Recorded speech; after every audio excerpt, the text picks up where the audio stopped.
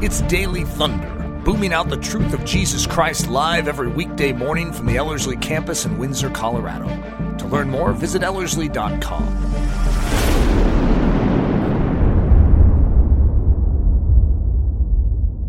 This is episode number 44 in my series entitled Spiritual Lessons from World War II.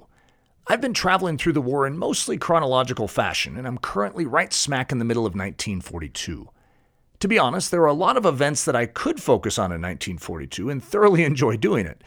But there is one particular event unfolding in 1942 that I would prefer to just bypass. It's a dark and painful subject.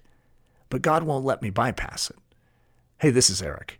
Before we dive into today's Daily Thunder message and explore what the German High Command called the final solution, I wanted to mention the discipleship training that we are offering this summer. Starting this past Monday, June 15th, Ellerslie is offering our very first online edition of our classic 5-week discipleship training, and it is not too late to join in on the adventure. You will have until June 30th to jump aboard. And get this, we're offering this training on a donation-only basis, which means anyone, no matter their financial condition, can consider taking part. Please visit Ellerslie.com/daily to learn more. Now let's go back in time to Germany in 1942. A great darkness is covering the German society, and 3 distinct roles are forming amongst the German people. Those that are perpetrating evil, those that are having evil perpetrated against them, and those that are doing nothing as they see the evil being perpetrated. As we look back on this time, 78 years ago, we have a weighty question on our hearts and minds as distant observers. Was there a fourth role? I am moved by something this morning, even as I begin this. The last couple days I've been preparing this message, not knowing exactly where my feet were going to land in it. And so I've been studying a movement of evil. I know it's terrible, but a movement of evil in 1942, very specifically where we're at in the story, in the unfolding plan of World War II. And that is what's taking place in Germany. And there's what they would call a Jewish problem. And the way that this Jewish problem is going to be dealt with, they're going to launch into what's called the final solution in 1942, which many of us simply understand in layman's terms as the Holocaust. And the Holocaust begins long before this. In other words, the story of the Holocaust isn't just a momentary decision. It is a growing evil. It is a growing menace. And it's almost like the excuse is now fully in place to justify a very extreme step forward in eradicating the Jewish people from the world. And to get close to that type of a study is hard to start with. It's also hard to know what to do with it. How could this be edifying to the church? How could this be helpful? And so as a result, it's easier to ignore, which is actually disturbing to me as well. I want to know how to leverage World War II in my own life, in my own soul, because I see parallels constantly. And the fact that, the most disturbing aspect of it is what we could call the bystanders. It's those that knew that something was taking place and did nothing. The perpetrators, that's a deeply disturbing thought. The fact that many soldiers participated in this. And these were just normal, everyday Jewish soldiers that grew up in Christian homes. And they participated in this evil because of, I guess simply put, a social pressure. When social pressure is put on most of us, we conform. We conform to the pattern of the world around us because we don't want to stand out, which is why it's so critical not to conform to the pattern of the world, but to be conformed to the image of Christ, which will stand out in the midst of a darkened age and will likely lead to your extermination. I'll just sort of prep you for that in the story. Now, this is a very simple enunciation of it. I actually sort of decided to hold back in this particular message and just lay out a simple concept. But as I've been going through this, my soul has been, I don't know if the term is grieved, but I feel so deeply moved by the Spirit of God. And even though what I've been studying happened so many years ago, it's a weird thing. I didn't walk through a Holocaust museum. Why would I be so moved? It's interesting, but this is a pain in God's heart too. And I feel like I've brushed up against that there is something about this history that matters to God. And it's not just something to wipe away to say, hey, well, that won't happen again.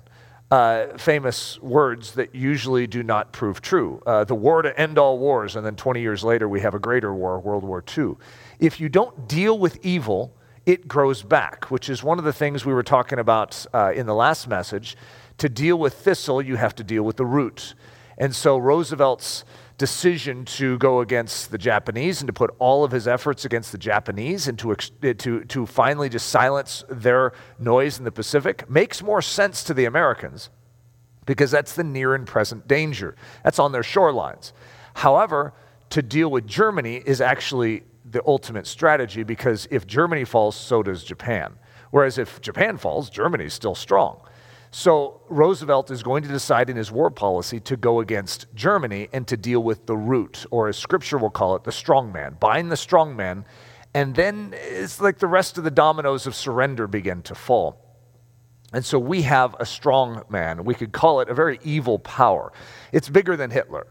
A menace is in our world at this hour. And I'm not just talking about back in 1942, but right now. And it has the same agenda. In other words, the same thing that moved Hitler and this Nazi regime is still around. And so we have to recognize that this evil power is dealt with in only one sure way, and that is the power of the cross. The shed blood of Jesus is the avenue of victory. I call this the fourth role, which will make sense as we progress. I've struggled. I had different titles for this that were a lot more dark. It's hard to talk about this. It's hard to name something. I had the term the extermination war. It's like, that's what it was. It was an extermination war. And I had all sorts of other ones I won't go into, but I'm trying to figure out how to relate this where the audience doesn't go into a comatose state almost for defensiveness. I don't want to see that. I don't want to think about that. How do we take something from our history, understand it in a way that actually brings hope and help?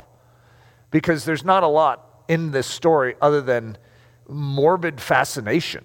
That's what you feel like as you get close to it. It's like, I don't think that's beneficial or edifying to anyone. So as you see me trying to handle this, you'll notice my deliberate decisions. So I'm going to basically give an understanding of how Germany is working in this war. They have two faces.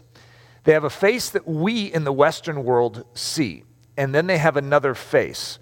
You see, most of the Western world, even a lot of Germany and German citizens at this time in 1942 still don't understand what we could call the extermination war. They don't understand the true malevolence of the Nazi regime. They're still thinking positive thoughts towards their government. Hey, this is expansion. This is going to create jobs. This is going to increase our economy. This is actually really good for us. They're telling themselves that over and over and over again because they see things and they're not healthy.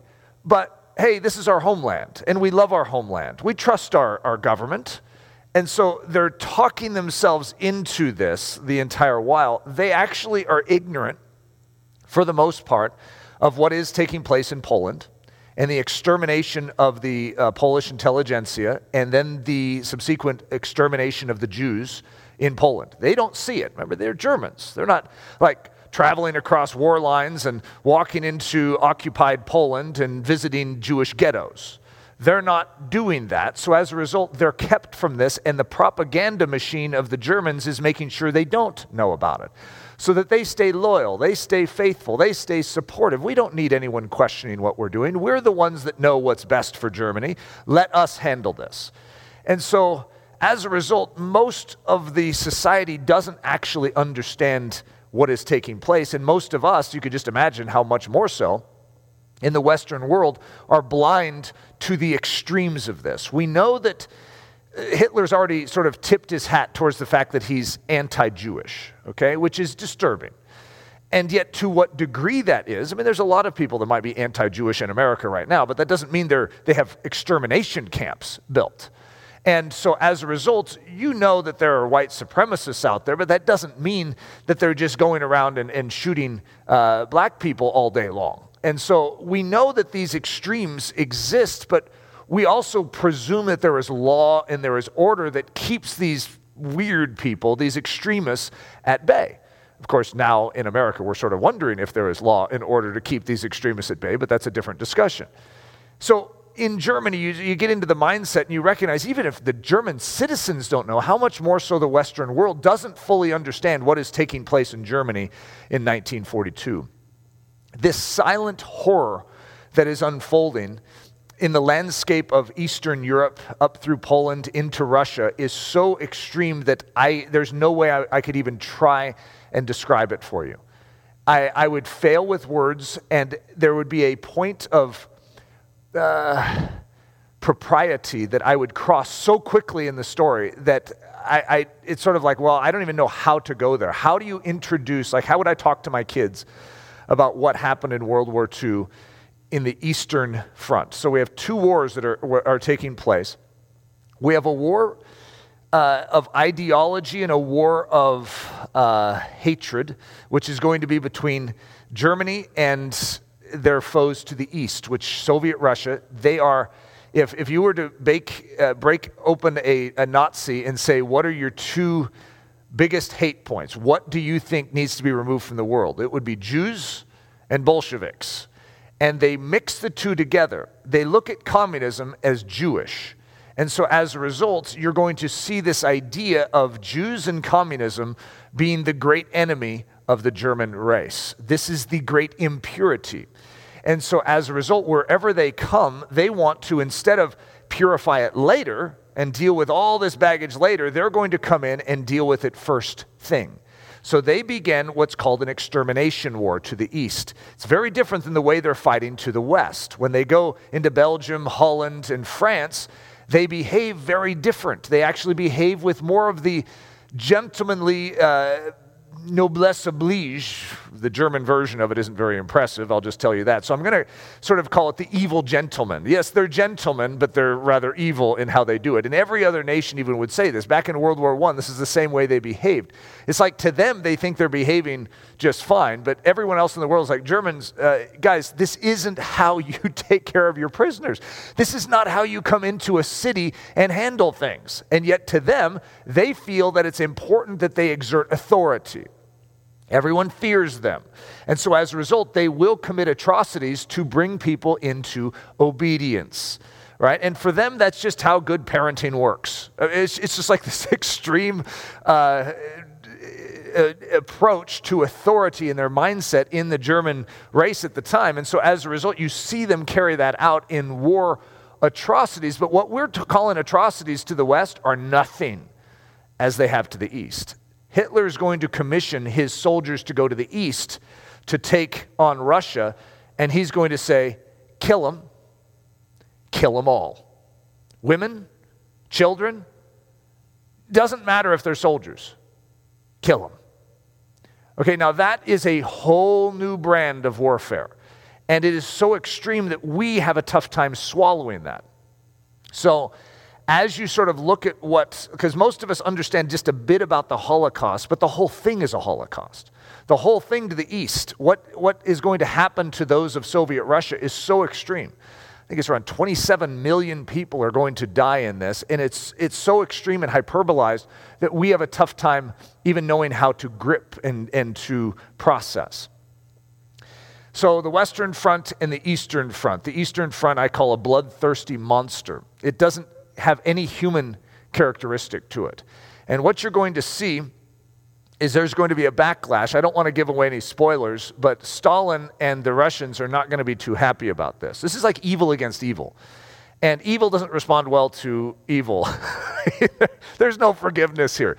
There's going to be a backlash and a retaliation, which is where East Germany comes from. It's communist, right? There is a sweeping back of Stalin to end this war that is so extreme that you could almost say it's worse than everything that happened before it. It's a hard study, I'll just put it that way, to study the Eastern Front of World War II. The Einsatzgruppen, I can't speak very good German to really pronounce that well, because there's probably like a sound in it that I'm not getting, the Einsatzgruppen. But these are special forces that are assigned by Hitler, and if I was going to describe them, they're really bad police officers, like bad morally, bad. These guys are like an evil SWAT team. And it is, people are concerned about our police here in America. Believe me, you're going to want to say thank you to every police officer you've ever met once you meet the Einsatzgruppen. These guys are terrible. And what they're going to do is so nasty that I really can't describe it, okay? I'm just going to leave it at that. But they have a job. They are assigned, they're sort of above the law almost, like with a license to kill. And they are to go in and cleanse society after the Germans take territory. So they come in, and oftentimes they'll even jump ahead of the German soldiers to sneak into a village so they can get all the Jews before they run. And then they will just execute them. These are unsuspecting people, have no idea what's going on. They're just rounded up, and usually they would dig out trenches, stick the people in, and then just shoot them down and then bury them. And this was mass extermination. So the Einsatzgruppen was the arm of Hitler to pull this off. The goal of the Einsatzgruppen at first was to exterminate the Polish intelligentsia. This is how World War I is going to start. September 1st, 1939, Germany is going to invade Poland. Now, Germany had already invaded, that you could already say that they had invaded Austria, they had invaded the Sudetenland, they had taken Czechoslovakia, and the Allies had done nothing. So finally the Allies say, hey, you can't keep doing this, which was a wise thing. They could have stopped the war a long time earlier if they just stood up to Hitler when Hitler was weaker. But they have sort of pacified and disarmed, and they wanted peace, peace, peace. They didn't want another war. And so Hitler's playing upon that passivity. And so they invade Poland, and sure enough, the Allies finally respond. So we have the beginning of World War II. But when they take Poland, what they want is to deal with this Polish intelligentsia, the ones that would have the smarts to potentially come back with a counter maneuver against Hitler. So as a result, they're going to go in with this Einsatzgruppen and deal with this intelligentsia, this thinking class that would have any capacity whatsoever. So this is the first movement, and you're going to see Hitler with sort of the bubble thought above his head like, that worked. And so you're going to see this thought process begin to mature in and amongst the Germans because, a lot of us think that the original idea was extermination camps for the Germans. And it does feel like that. Okay, when you look back, you're like, okay, I can see why we would conclude that. However, you also see when you study the terrain of the decision making and you get the reports from even their meetings that their first thing is we need to purge them out of our society, but their idea of purging is first to export them, to get rid of them. Like, go somewhere else, please. Then they have to solve problems because no one wants to receive them. And so you're going to see this growing thought process, and maybe Hitler had it the whole time, like he's going to ultimately bring it to the extermination camps, but he wants every one of his officers to come to the same conclusion. I don't know, okay? I can't speak to that.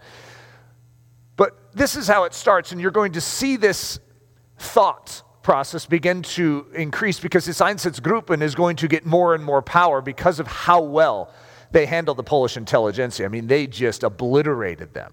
I mean, they killed them all. And then they're going to start killing the Jews in Poland. And this is like very effective because we're like cleansing society. It's like have you ever heard of a cleanse, like where you fast for a while and you take certain things and it's like very effective. We're really getting healthy here. That's the mindset of the Nazis. They're getting healthy. They're getting all their impurities out very quickly. So it was built to exterminate the Polish intelligentsia and prevent them from creating a coordinated effort of retaliation against the German army. So the plan of 1941 for the Einsatzgruppen, so we're in 1942 in our flow, so I'm sort of building up to that point. They were commissioned to put down resistance behind enemy lines when the Germans invaded the Soviet Union. So now you have Operation Barbarossa in 1941, which is the attack of Germany. It's a surprise attack, dagger in the back, to Stalin, who was actually working with and supplying military support to Hitler before this. And Hitler is sort of nursing this notion of destroying communism. So he befriends Stalin and says, yeah, we don't like all these Western allies. And so Stalin is feeding him all sorts of military materials. Even the day that they are attacking him, there's still trainloads of materials coming from the Soviet Union, military machinery and everything from the Soviet Union to Germany. Talk about a betrayal. Okay, this is a bad thing. And yet, so what he's going to do is Hitler now in his initial mode of operations is going to say, Einsatzgruppen, all right, you guys are going with us. We're going in as the German soldiers, and when we reach a village, you exterminate the impurities. So that included quite a few different things. The Jews, the communist leaders, the peasants, and those that were invalid, disabled, deformed in any way. Destroy them. Get these impurities out because this is now our territory. And we want it to be befitting of German occupation. So the mindset is pure wickedness, pure evil, and I think all of us can discern that without much difficulty. So I'm sorry to even put up one picture of this. I could put up a lot more disturbing pictures, but this is the normal Einsatzgruppen. Get them together. This is quick extermination, and then bury them. And so the picture, if you're getting this via podcast, I don't even know that I want to describe it, but it's a whole bunch of Einsatzgruppen soldiers with their machine guns or their guns pointed down into a ditch. You can't see the ditch, praise God, but you get the idea, and it's deeply disturbing. I mean, I've been wrestling with this reality, trying to understand, God, what does this mean to me? How do I respond as a righteous man right now, even though this happened so many years ago? So here we are, and we have a problem in Germany. From the Nazi mind, this is a problem, okay? Because, and I don't know if you've ever heard me teach on the fact that my viewpoint of Nazi fascism is going to be extreme conservatism, okay? In other words, it's a high view of law, it's a high view of order, it's a very disturbed concept, okay? It's like hyper-conservatism, where the point where if you're a conservative, you're like, that has nothing to do with me. And that's the way most liberals feel about extreme communism, too. In other words, you have sort of liberalism, and you have conservatism, and then you have hyper-liberalism like Stalin, and you have hyper-conservatism like Hitler, okay? And none of us want to associate with either side. And most people don't, okay? Those are definite hyper dimensions to it. But think about it from the conservative mindset. We want purity. So does the other side, okay? But it's like, I've heard a lot of people talk about just shipping everyone off, like the conservative, this was a conservative I was talking to the other day, ship all these liberals off to a foreign country, let them have their own island, and let them do whatever they want with it, but we don't want them here. Okay, now just follow me on this. What does that sound like? That sounds like an extreme or a hyper version of something. We as Christians don't think this way. This is our mission field right there. Why would we ship our mission field off somewhere else where we couldn't reach them? These are the ones that we are called to love and to serve. I get it. When you remove the gospel mandate from our souls, of course we want peace. Hitler doesn't have a gospel mandate. He has a pure German race mindset. And this is a threat. The Jews in his mind, and the communists, or he would call it the Bolsheviks, are the ones that stabbed the Germans in the back at the end of World War I. And that's the whole thing behind all this. All of this comes back to what's called the stab in the back theory. Way back in 1918, the Germans are going to be nursing this wound, this betrayal, that they believe they were betrayed in their own country by the Jews and the communists, and that's why they lost World War I. They were sabotaged. And so Hitler, just read Mein Kampf. This is what it's about. And so he is going to build this case. He's going to nurse this bitterness. And now it is going to explode on history's stage. So the problem it is a problem to a Jew, but the problem in the German mind is Jews are everywhere. They are influential and well-educated. They pose the greatest threat to the German agenda. What should we do with them? There are 11 million of these problems in Europe. What do we do? And so this is the Germans' problem. So I'm going to call this the first solution, because the ultimate solution of the extermination camps is called the final solution. So I'm going to call this the first solution, is the ghettos. So these are little districts that are created in the major cities that are then walled off, or barbed wired off, that are going to contain Jews. And they're going to segregate them out. And there's going to be great problems, great health problems in these ghettos. There's going to be great starvation in these ghettos, great abuses and tortures that are taking place in these ghettos. But the concept is get the Jews out of any and all positions of influence and quarantine them from society and from other groups of Jews. Give them the back-breaking jobs. So get the strongest ones in the bunch and make them build railroads and roads for us. Back-breaking work. This isn't like where they had heavy machinery and they could build the roads. And this is like man-made roads. And so they're going to use the Jews to do their war work. Okay, so that's one of the strategies. And they're going to then ghettoize them. They're going to segregate them out. And they're going to then ration to these Jews what they feel they can spare. Okay, so as a result, you're going to have huge health concerns in there because they're not going to send in doctors. And if they do, they're limited with supplies because all the supplies need to go to the Germans. So you're going to see this strange diminishment of value that is going to be evidenced in and through the ghetto system. Whereas, yes, they have space and they have life, and we're giving them food and water. So if anyone asks, hey, we're at least doing this. However, it's a rationed portion so that the rest of it can go to the good Germans, because that's the race we want to sustain. This is the one we're sort of wanting to dispose of. And so you see this beginning rationale that is beginning to unfold, and to study the ghettos that would be enough, by the way. If all that happened in World War II were the ghettos for the Jews, it would be horrifying enough. And yet it's not going to stop there. That's not the final solution. So then the problem in 1942, this is an interesting issue because you're right smack in the midst of Operation Barbarossa, Germans attacking Soviet Russia. They thought this would be over in 3 months. And to be honest with you, if you see the beginnings of Operation Barbarossa, you would have thought along with the Germans that it would have been done in 3 months as well. Germany was so much more powerful. Russia is a slow starting engine.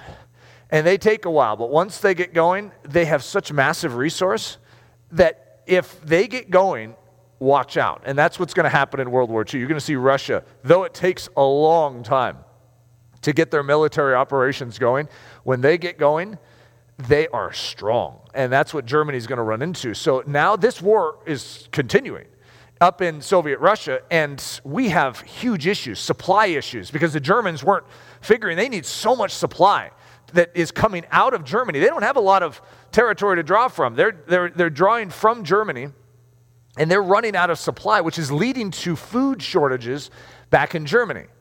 Okay, now if Germany has food shortages, what do you think their logic is going to be? If they have minimal resources, who do you think is going to suffer? Okay, so you can just follow the logic that I've already sort of set you up for. The problem in 1942, this war in Russia is lasting longer than we thought. We have a terrible food shortage back in Germany. We have 3 million German Jews eating that food. We've tried deporting them. It's not working. We've tried ghettoing them. There isn't enough room. So when they're trying to deport these German Jews, these Reich Jews, out to Poland and other places, there's not enough room in the ghettos. They were literally taking out loads of these ghettoized Jews into the countryside and just shooting them down to create more room.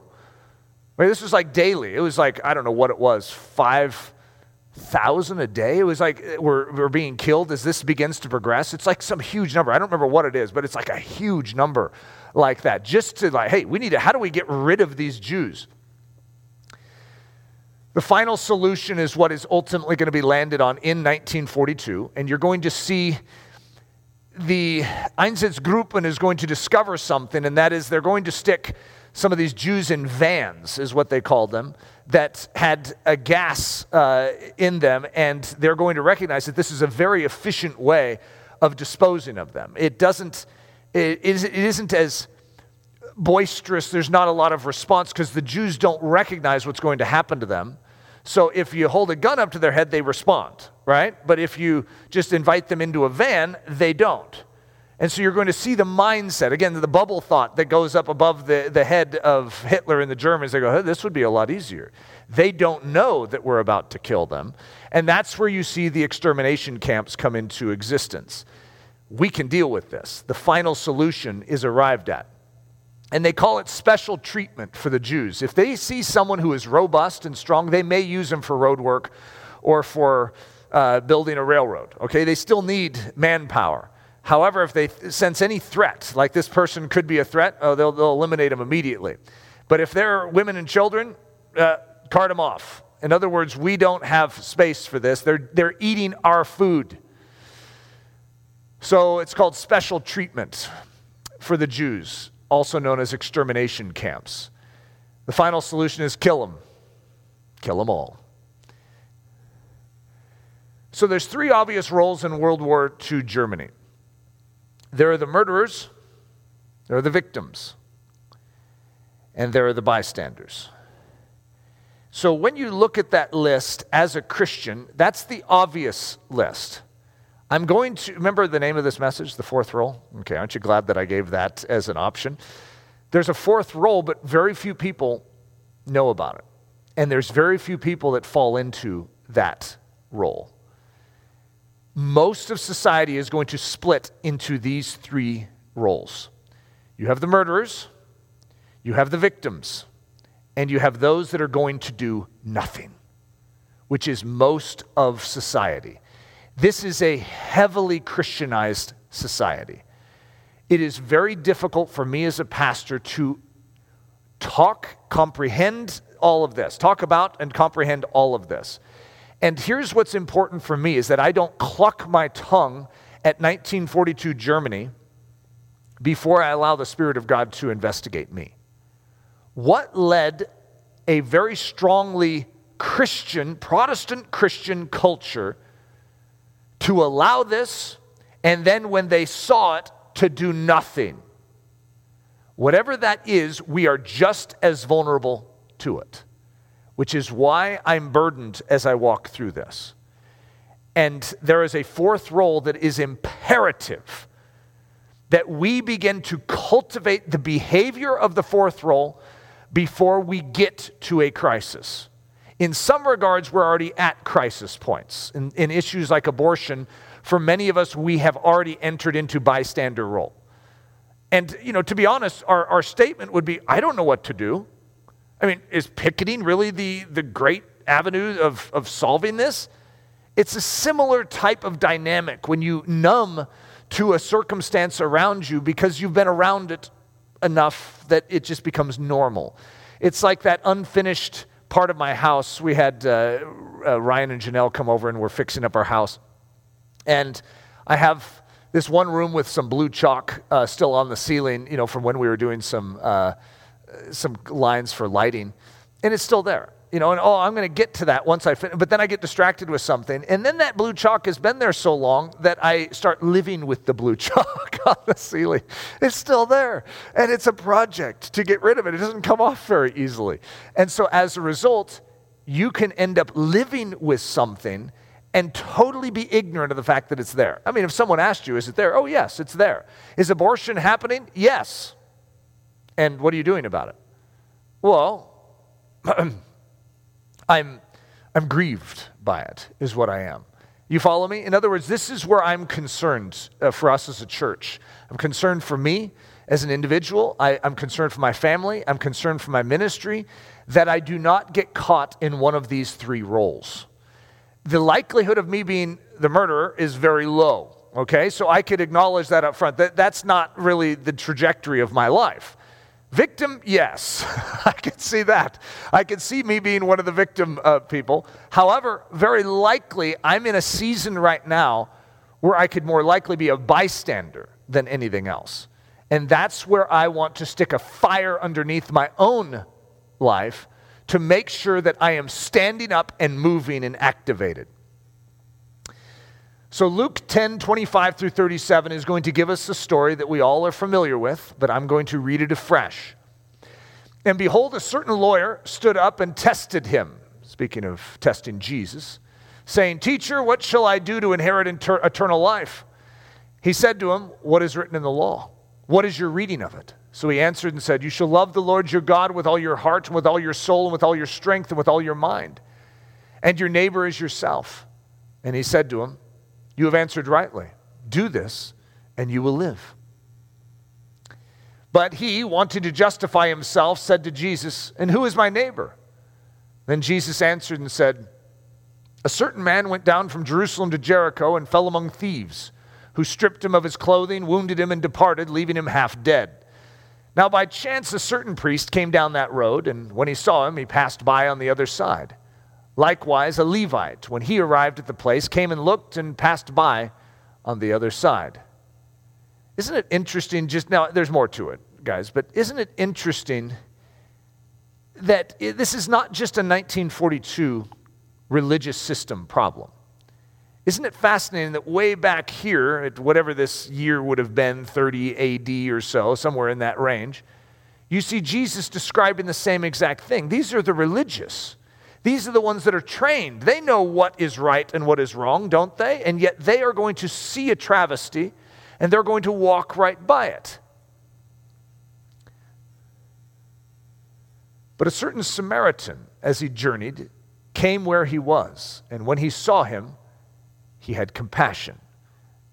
Jesus is a smart cookie, right? He knows exactly the illustration he's giving, and he's showing that the behavior of a Samaritan who is like, the Jews won't even deal with the Samaritans. I mean, that's an unclean thing.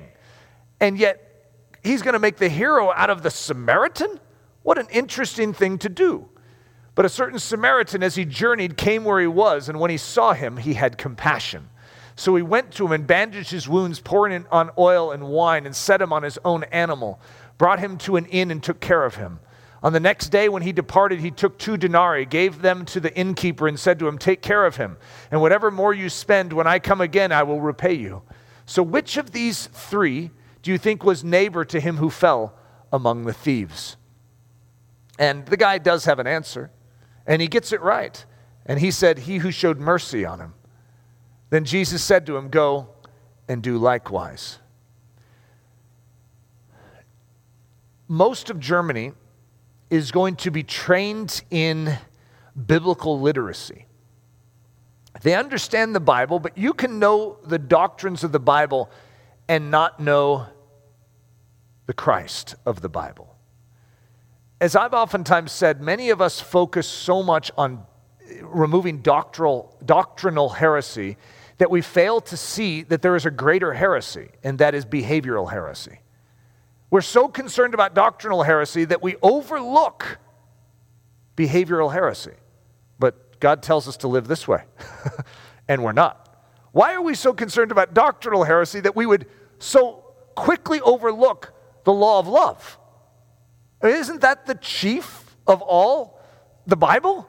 Is this law of love? Now, I get it if you were to say, "I've tried loving Eric and I just have failed at it." Well, I could totally understand that, because the gospel is going to explain you can't do this. You can't actually fulfill that royal law in and of yourself. But when you turn your life over to Jesus, he sheds abroad in your heart his love, so that you actually can now give what you in and of yourself couldn't before.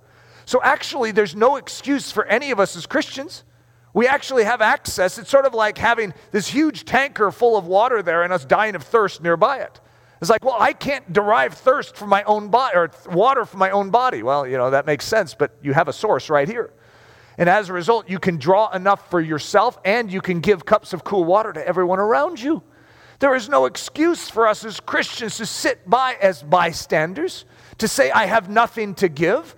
We actually have everything we need for life and for godliness, godly behavior. What would God do if he were in your body right now? And that's a somewhat scary thought.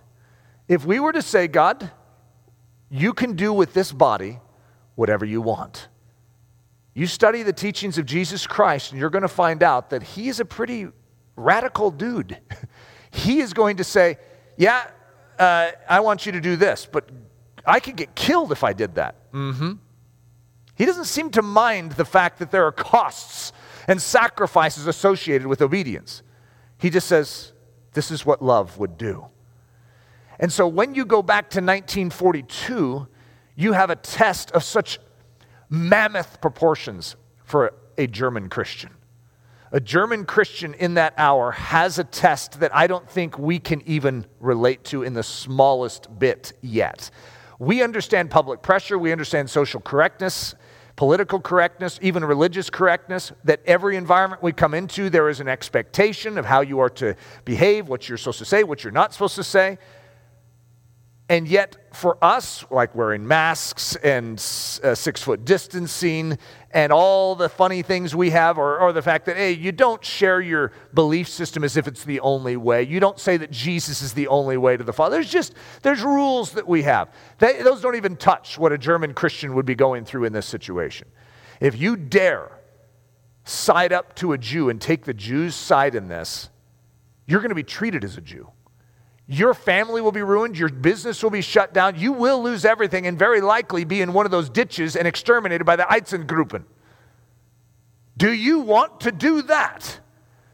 You see, this is a tension at a very high level. And as I study this, there's a question in my soul. Eric, what would you do if you lived then? I know you don't, but what if you did? And there's an exercise of soul that I always have gone through in my life, and I always call it the martyrdom prep sort of process in me. It's like, okay, if this ever happened to me, what is my thought process? There is something that was common amongst those that actually helped the Jews. And that's what's interesting, is there's a common thread, and that is that the way they were groomed by their parents was different. It was behavioral in its emphasis as opposed to just doctrinal. And as a result, when I think of training my kids, or I think of training anyone here at Ellerslie or the church, what do you think I begin to feel the weight on? I want to prepare us to help the Jews in 1942. I know we live in a different time, in a different circumstance, in a different challenge. But whatever that is that causes someone to do something is all I care about. I want to be doing Christians, not just thinking Christians, not just hearing Christians, but Christians that live this out. It's a deep burden that is welling within me. So the three obvious roles in World War II Germany: the murderers, the victims, and the bystanders. You ready for the fourth role? Martin Luther King Jr. is going to say it this way. The first question that the Levite asked was, if I stop to help this man, what will happen to me? But then the Good Samaritan came by, and he reversed the question. If I do not stop to help this man, what will happen to him? That is the question before you. Martin Luther King's final speech. He reverses the question. If I do not stop to help this man, what will happen to him? You see, it is funny because we asked the Levites question. If I do stop to help this man, what will happen to me? That's an unclean man. I don't want to get blood on my hands. I don't want to have anything to do with this mess. And the robbers could hop out and take me too. And so as a result, he walks by in his pious religiosity. What I don't want is to be that man. That's a man that was uniquely positioned with understanding of Scripture. He's a Levite. He was positioned to have ministry rights in the temple. He has a high privilege. He shares in the commonwealth of Israel. And yet, though he has knowledge, he is going to pass by silently. If I do not stop to help this man, what will happen to him? The four roles in World War II Germany: the murderers, the victims, number 3, the bystanders, and the fourth role, the rescuers. Now, I know we don't need to compare notes in here for me to say, so if you were going to do, like a little pop quiz of which one you think you should be, we all know and we're all attracted magnetically to the fourth, but what we all sort of sense inside of ourselves as we go through this, and if we could jump into the shoes of a German Christian in this time and feel what they would have been feeling and the social pressure. The Nazis specialize in conformity. And be not conformed to the Nazi system. How do you not? Especially if you're a good German. A good German is nationalistic. A good German is a patriot. It's part of their virtue system. It's part of their heritage of Christianity. And so their Christianity is hot-wired into their nationalism. That's part of what every good country will do is, okay, if we're a Christian nation, we're going to make Christianity a part of our patriotism. That's what we do here in America too. And so we just have to be wise to recognize, but what if that country deviates from the Word of God? What if its agenda is contrary to the agenda of the kingdom of heaven? You have to think biblically and not nationally, which is a critical split point. And so what you're going to see is those that are going to rise up as the rescuers are ones that, for whatever reason, their parents invested in them the value of independent thinking. If ever there is a deviancy of any group around you, your leaders go off the reservation of the kingdom of heaven, you must stay true to Christ. That's one factor. The other is behavioral emphasis, that you are here to love with the truth that you know. So the reason you are learning this truth is so that it would animate into action. So therefore, there is no greater disservice that you can do to God and to the work of the cross than to not activate this truth when you know to. You must do. And so some of my favorite pictures, of course, the Ten Booms are one of my all-time favorite stories. And Corey and Betsy, but their father, Casper Ten Boom, is one of my heroes because of how he is going to reason through this. To him, it is not even an option to conform to society. It never even comes into his head. Now, he's not German, he's Dutch. Okay, so maybe it's easier for us to understand that. He's going to look at the Germans coming in and say, excuse me, but I'm not going to give up my Christianity to conform to Nazism. So maybe it's easier for us to understand Casper Ten Boom. However, there's other characters even in Germany. There is, and I'm not going to take this time to teach on those as much as to say, that's what we want. We want to find that footing, that foundation that would lead us to be a rescuer. Paul the Apostle says, for all the law is fulfilled in one word, even in this, you shall love your neighbor as yourself. Chief operation. When you wake up in the morning, there you go. You woke up, and if you want to bring glory to God, you're a vessel to carry love. What does that love look like? Study Jesus, and you'll see the fullest animation of it. And so as a result, if you're in Nazi Germany in 1942, what's love going to look like if it's seeping out of the pores of a Christian? Oh, that's a difficult road. And so in my study of this, as I'm looking into some of the rescuers in Germany in 1942 through 45. It's a form of exercise of my soul, which is really difficult. There was this one nurse that is going to go into the ghetto. And so she's just a German nurse. And she's going to go in, she has one of these huge hoop skirts.